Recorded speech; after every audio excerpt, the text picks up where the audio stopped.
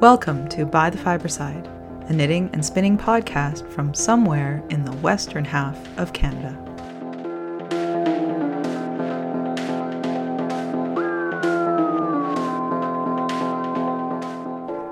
Episode 79, Pandemic Reflections.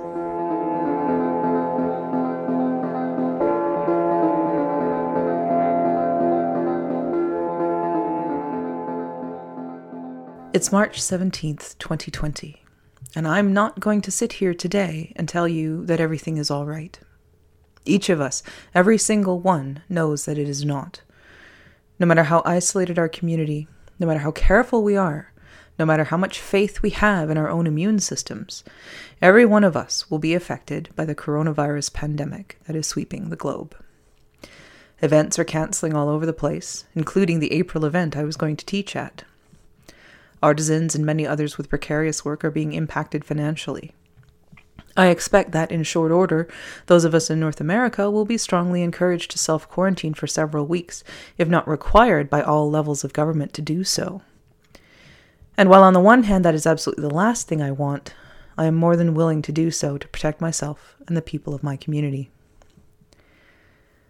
It's been interesting discussing the possibility with people earlier in the week, when it seemed like more of a down-the-line possibility than an imminent one. Some thought the quietness and the opportunity to do more around the house was appealing. With spring very nearly sprung here on the west coast, despite freezing temperatures this past weekend, there is yard cleanup, spring cleaning, and a whole host of things to keep us occupied at our places of residence. Others believe the whole thing overblown. Randy and I have been keeping a very close eye on the situation. After all, as a laser therapist and massage practitioner, he's in close contact with people for a living, and as a freelance writer for the local paper, I meet and talk to a lot of people from all walks of life. We decided today to mitigate the risk to the people we come into contact with and ourselves, and have closed the office for at least 2 weeks. After all, when I can't get out of bed for a week and take 6 weeks to recover completely if I catch a regular old cold, I do not want to see what a virus like this will do to my system. And I care too much about others, even strangers, to want to possibly be a carrier that affects them. Another topic that's come up is the idea of community. Of the people I've talked to, those that believe that we'll come together to support each other, and those that believe that many people will just look out for themselves, are about equally split. I find that a little sad, and though I fall into the former camp, I can't help but wonder if the cynicism others are experiencing is justified. One person told me that if I went out and asked for help, people would turn me away because I'm new in town. And yet that doesn't quite jive with my experience thus far. Yes, sometimes when I tell people I moved here in May, they've joked that they've been here for a decade and are still considered newcomers, but that is usually followed up with expressions of welcome and gladness. An event like COVID-19 will truly define us individually, as communities, and as societies. Will we choose caring for each other over everyone for themselves? I certainly hope so. I have given some thought when I have had some time. Time has been in short supply the last little bit, as evidenced by the fact that this podcast is over a week late, as to what I will do with my time if self-quarantined. I considered finally knitting Orania, for which I've had the yarn for a couple of years, but more likely I'd continue to work on my already started knitting and spinning projects. I've thought about making some spinning videos, something I've wanted to do for a while. Since Netflix is taking away Father Brown at the end of the month, there might also be some binge watching of the last 3 seasons of the show. I'll continue to work as I'm able. Phone interviews can still happen. And I'll likely spend some time kicking our cat outside when he decides dinner time should be 3 hours early and tells me all about it incessantly. I want to fill the woodshed before the summer, and I want to spend some time wedding planning. But I also want to rest and let my brain slow down a little and do some of the brain and body work I've been putting off because I'm too tired at the end of the day. COVID-19 is a pandemic, and that means we each must do what we can as soon as we can to help the medical professionals manage it. So on Friday and Saturday, we laid in enough groceries to last us at least 2 weeks without having to go to the store. We may have to get creative with some ingredients further down the line, but that also provides an excuse to get to the back of the freezer and cupboards. I taught a small spinning class on Saturday at the library where we observed social distance and still did our best to teach and learn, but that also means my lendrum and a bunch of spindles are here at home instead of the office, and I think I'll just leave them here for the moment. I planted some tomato seeds in a tray on the windowsill to sprout, so I'll have to make space for them in the garden if they do. That will be a project that will be good both physically and mentally. I'm taking supplements and doing other things for my health to keep my immune system functioning as well as it can. And I'm trying to hold a quiet, calm space in my heart and head, a space that fosters acceptance of what is and keeps room for love, compassion, and community. Thanks for listening. This is By the Fiberside.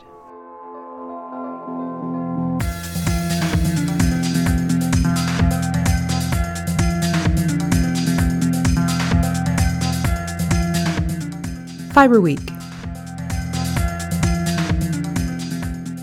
Well, I think it's safe to say that the times we live in are slightly surreal, kind of apocalyptic, and slightly anxiety-inducing. But, what we can do is just keep doing things. Keep ourselves busy, do what we can. And even though my classes have been canceled at the end of April, I'm still going to prepare for them. I want to have a bunch of classes already sketched out so that when it comes time for me to apply to teach at any kind of fiber festival, I don't have to just, think about it. I have a stable of courses that I feel comfortable teaching and that I already have the information done up for. So I'm definitely going to spend some time doing that now that I'm mostly going to be home. And I'm also going to work on some other courses too. So yeah, it's not necessarily a bad thing, to have this kind of time to take a step back. And obviously I'm still going to do my freelance work as much as I'm able, but I can also take some time and come back to the fiber arts. That's the other reason I want to do a few spinning videos. I've been asked to do a little bit of a video about carding, and I've been asked about teasing locks as well. All of these little bits and bobs that, some stuff doesn't exist or doesn't exist in a format that makes it easy to understand. So it'd be nice to be able to sit down and do a little bit of work on that.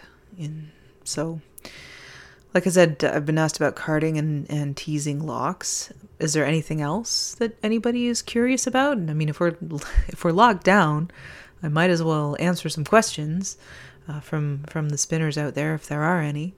I can do a video. I can put that on my website and my Facebook page. I could do some Facebook Lives too. The internet is grand because we can still connect with each other while we're quarantined. So that makes a huge difference. It allows us to continue to build our community while we're kind of stuck in our houses. I'd also like to do some more technical spinning, like learning to spin to a specific wraps per inch. That's a concept that is we've introduced into the Master Spinner program, but it's not something I ever learned how to do. So before I start teaching it, I really should learn how to do it myself. I think it's a relatively easy concept, but then again, I haven't tried yet. So I'd like to do that. And I may also start working on the article proposal that I had sent to Spinoff and then completely missed out on because Gmail files your emails for you. And it ended up in the promotions folder. And that was a really sickening feeling to find that when I happened to go through my promotions folder, which I do every 3 months or so. But yeah, I was very disappointed in myself and Gmail. But they're holding it in their submissions folder, and because they really like the concept. So, I figure I can start working on that, taking the photos and getting the spinning done. And then it's ready for when they call on me for it. So those are kind of the things I'm thinking about in terms of the stuff that I would normally talk about in this segment, the technical spinning and the teaching. It is definitely a strange time, and I think there's going to be a lot of upheaval, But on the other hand, we may be able to get to a point in our society where more online learning and more online working can happen. And that may not be a bad thing. Speaking of learning, let's move on to level 5 again, module C1. And this is Angora. Now, there's always some question about Angora. A lot of people have heard of Angora goats. But Angora, the fiber, comes from Angora rabbits. And Angora goats produce mohair. And I know that's super confusing. And I wish it was a little different, but alas, it is not. We have two animals that are called Angoras, and one is a rabbit, one is a goat, and they produce two different types of fiber. So Angora is the down from a rabbit, and there are 3 or 4 recognized breeds of Angora rabbit, plus one that is not recognized by the Rabbit Breeders Association. Half of them are shorn when they get to the point of having to have their fleece cut, their growth cut, and the other half are plucked. So the down is coming loose, and you can simply pluck it from their bodies. It doesn't hurt them. And you just need to accept right away that when you're working with Angora, you're going to get bunny fur everywhere. Up your nose, on all of your clothing, all around the room. It's just going to go everywhere. It is just a thing with Angora. Just what it does. So just accept that. You can minimize it as much as you can. Don't have the window open, for example. Maybe get some spinner's milk. But, it's going to happen. So how do you spin Angora? Angora is extremely fine and quite slick. So you're going to spin it fine, and you're going to spin it with a high degree of twist, and you're going to spin it worsted.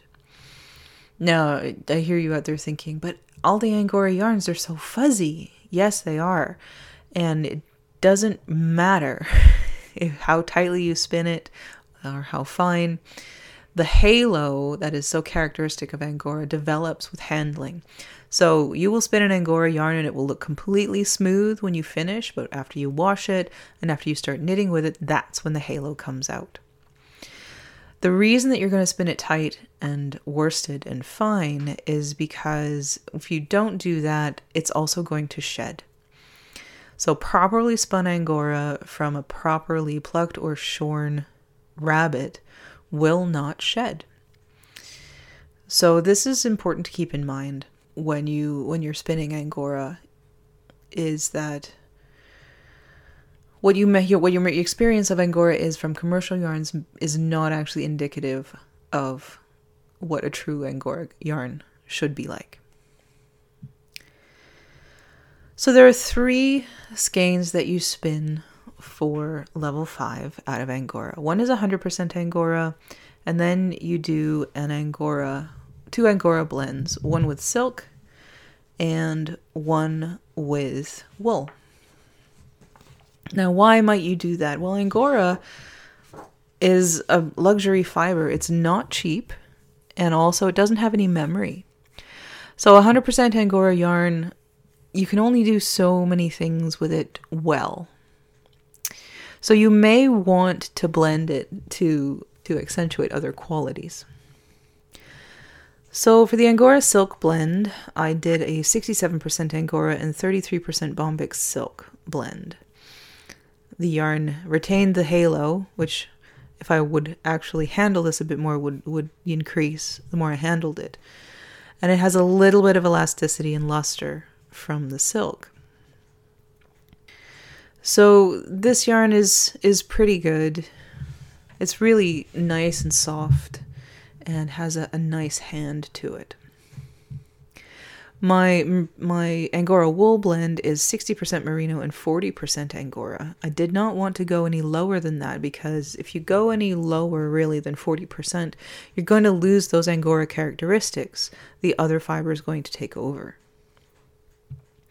So in this case, the halo is reduced because of the larger percentage of wool, but it's still got a nice texture and it's got the softness from the Angora. Pairing it with merino is a good idea because the merino is fine in terms of micron count and it's a good counterpart in terms of softness to the Angora. And then, of course, the 100% Angora yarn. Again, I spun it really fine, and it looks pretty good. Now, all of these skeins have not been handled very much. I spun a skein of 100% Angora for the fall fair here. That has been handled a lot, and it's got the most beautiful halo on it now. And I really am considering knitting something with it or spinning up more of the Angora that I got and doing something. But it is not the easiest fiber to spin. It definitely takes a bit of practice, and you need to be able to spin consistently at a fine grist to be able to successfully spin 100% Angora yarns. I lost a couple marks, one for each skein, simply because of uneven grist. We've had that discussion before. My blends could have used maybe a little bit more blending, and then that may or may not have had an impact on the evenness of the singles. So that's Angora for level 5. Next time we're going to talk about yak. And I don't know about you, but I just love yak.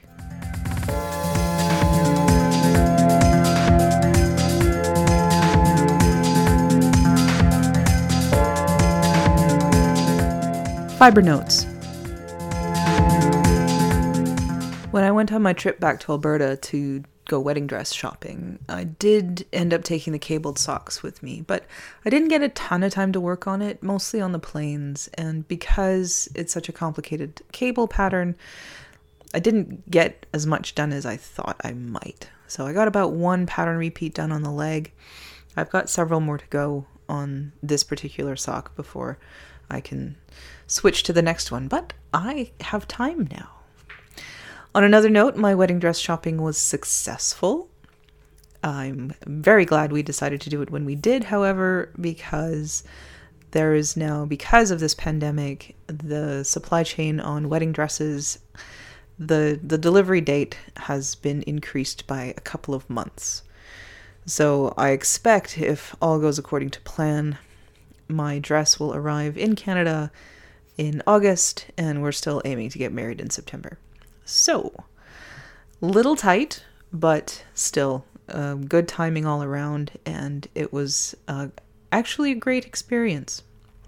I was still unsure if it was going to go well as we came up to the first shop, but it did, and I had a good time doing it. It was exhausting, but it was a lot of fun.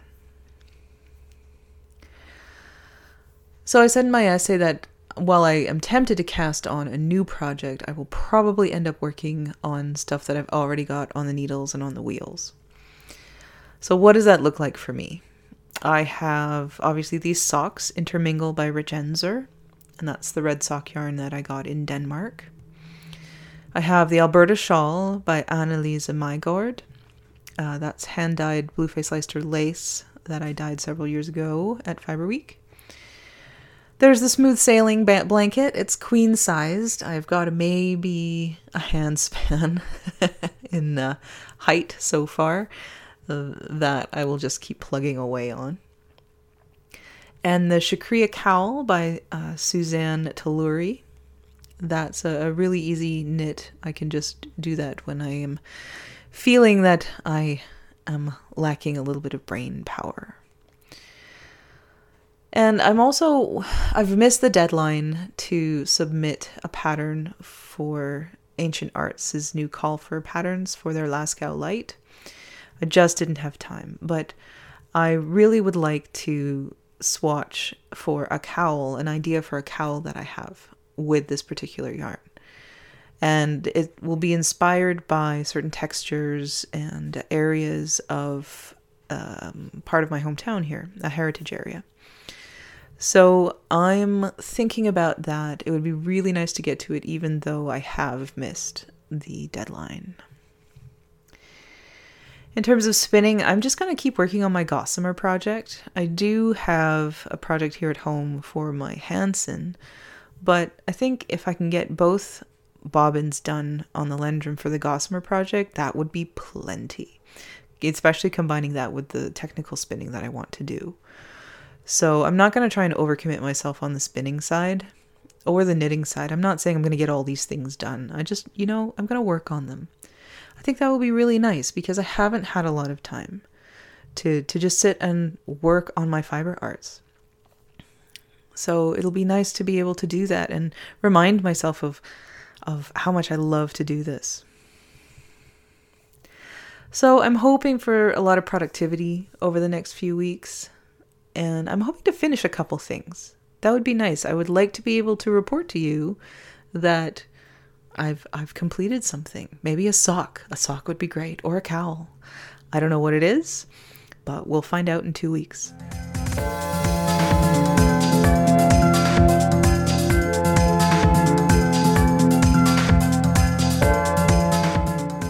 By the Wayside.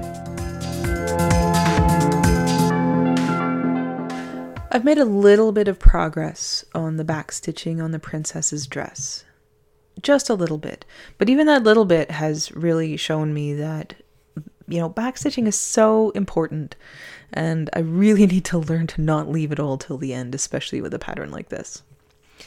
It's just really highlights the different textures that the colors are showing. And it's looking really good. Now, it's complicated, the backstitching. There's so many different colors and pieces, and I'm going to try and work through it one color at a time because that will just make it easier. I won't have to remember what color I decided that was and then get to it again later. So I'm going to keep at it, and I'm going to be very diligent about actually taking some time over this quarantine period in daylight to actually work on it. Like, even if it's just one strand at a sitting and I do one sitting a day on it, that will get me a lot further on the accolade than I've gotten even since I started working on it again. So that will be one good thing that comes out of this, is actual progress. And I like that thought a lot.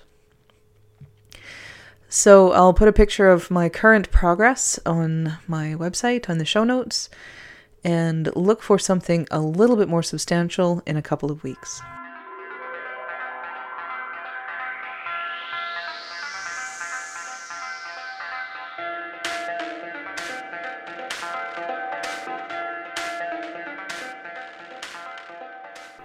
Thank you for joining me for episode 79. By the Fiber Side is a bi-weekly podcast, and I look forward to bringing you episode 80 on March 29th, 2020. Show notes for this episode can be found at www.bythefiberside.com. Join the discussion on Facebook or Ravelry. If you need to get in touch with me directly, you can email me at bythefiberside, that's FIBRE, @gmail.com. Thanks again for listening. This is By the Fiber Side.